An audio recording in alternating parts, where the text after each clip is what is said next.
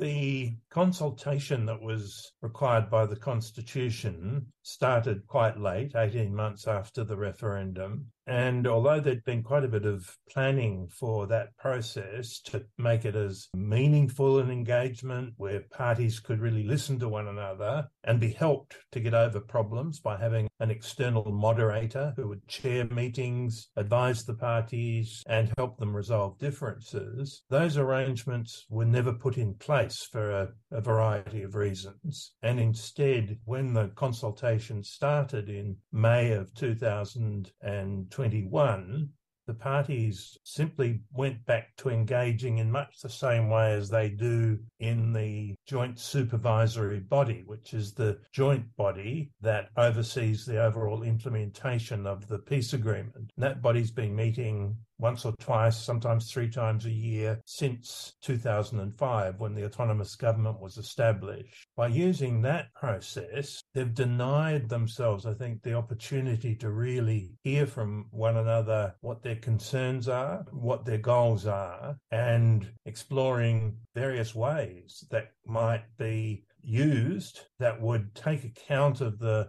goals and the concerns of both governments. The Bougainville government went into the process pretty confident that PNG was going to be amenable to their demand for early independence, just because the 97.7% majority was so overwhelming in a democratic sense. And they were quite surprised when only after the second meeting in July of 2021, PNG made it clear that they were not really agreeing. And at that point, Bougainville cut off the consultation process in the third meeting and said we'd just sort out what happens when the results of the referendum go to Parliament. But without anything agreed between them, it means the results are going to Parliament, possibly late this year, possibly in the first half of next year, to a yes or no vote, because there's no alternative approaches that take account of the concerns of the governments on the table. And it's most likely that there'll be a pretty strong no vote if it goes straight to Parliament. Rather than have the issues just decided very quickly on a yes or no vote, it would be preferable to go back and resume the consultation that ended in December 21. Taking a different approach completely, though. Yes, a different approach with a moderator, which was agreed. It was agreed that the former Irish Prime Minister, Bertie Ahern, who chaired the Referendum Commission, would be the moderator, but he never got involved. And so they've gone through the process without help from an independent person who can help them to resolve differences. So it would be going in with a moderator, and the governments are talking about that at the moment, the possibility of getting in a moderator again, a different moderator, and it would need much more creative engagement between the two sides, listening to one another and working out what's possible. So if there's this return to more negotiations or more consultations, and an independent moderator has brought in, you'd essentially see the process as starting again, would you?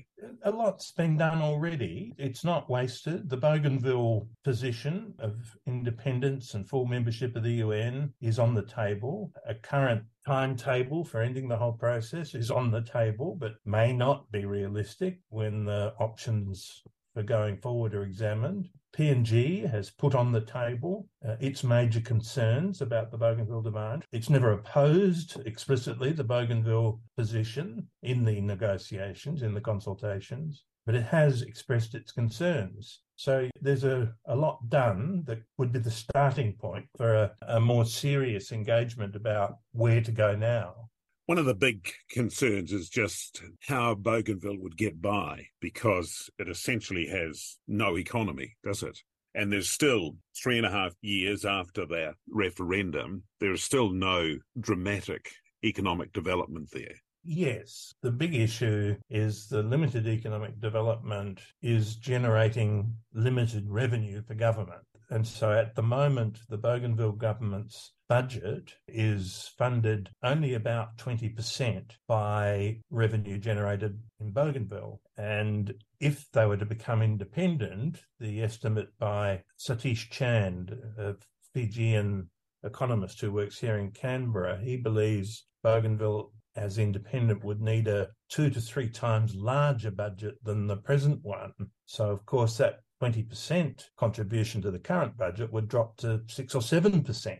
So it's very difficult to see Bougainville sustaining its ability to deliver government services if it was, for example, to just mount a declaration of independence unilaterally. And if PNG were to reject that and cut off its funding, Bougainville would be in deep trouble financially. And that, of course, would be a recipe for a lot of stress and potential conflict inside Bougainville. The other possible serious problem would be the need to generate revenue, seeing Bougainville make precipitate decisions to try and reopen the Panguna mine and open other possible mines as quickly as possible, and perhaps with upfront payments. And in the process, it could be under pressure to make poor choices of development partners, and could also be under pressure to make agreements that would not be very fair and equitable. And of course, we all know what happened in 1988 when an unfair and unequitable revenue distribution from the Panguna mine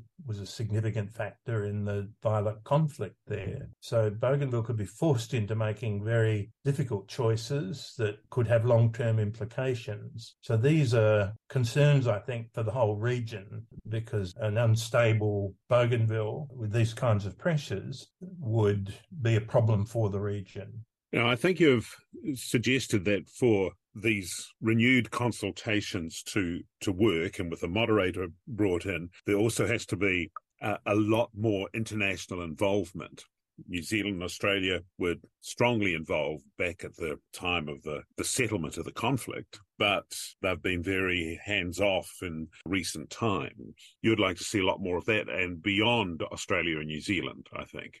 Yes, I think there's room for support of the process in all sorts of ways. The changed geostrategic position of the Pacific raises issues because there's pressure on the governments in the region to build closer relationships with Papua New Guinea. And that could send signals to Bougainville that they're not being listened to by the international community. So it would be good on that ground alone for the international community to be more involved. In 2000, Australia changed its policy in Bougainville from one of saying Bougainville was an internal matter for Papua New Guinea to instead being a policy of it would accept whatever the parties, Papua New Guinea and Bougainville, agreed.